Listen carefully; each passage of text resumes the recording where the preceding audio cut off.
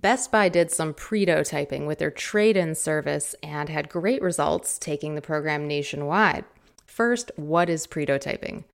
As Google's innovation agitator Alberto Savoia forged, tested, and perfected prototyping, a powerful set of tools and techniques to help innovators, product managers, and entrepreneurs make sure that they are building the right it before they build it right.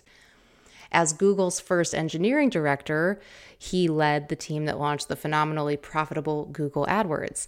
My dad has been friends with Alberto for a few decades with their software backgrounds, and this is a name that I've heard so many times and only recently really started digging into prototyping. I wanted to share this really cool example that Alberto wrote up about Best Buy.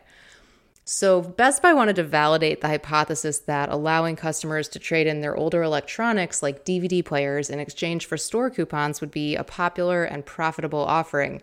Even though they had hundreds of stores, they pitched a tent in one of their store parking lots and advertised the new service, tentatively named NextPlay, just locally for 1 week to see what would happen.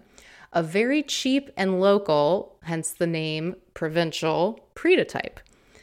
They validated that people liked the offering, and almost all of those people took immediate advantage of the coupon by buying a new product in the store, often a more expensive product because they had the coupon.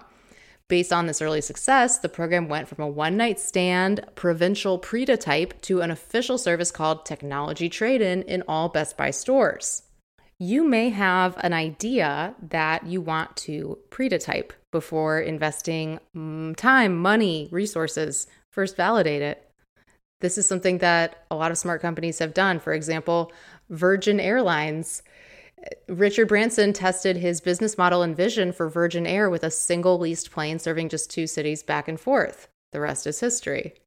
Make sure that you're subscribed to this show in your favorite podcast app. Just search for Voice Marketing with Emily Binder, and also get this as a flash briefing on Alexa. It's hands-free, convenient news on your smart speaker. New episodes are out daily in under 3 minutes. Links to everything are at emilybinder.com/briefing.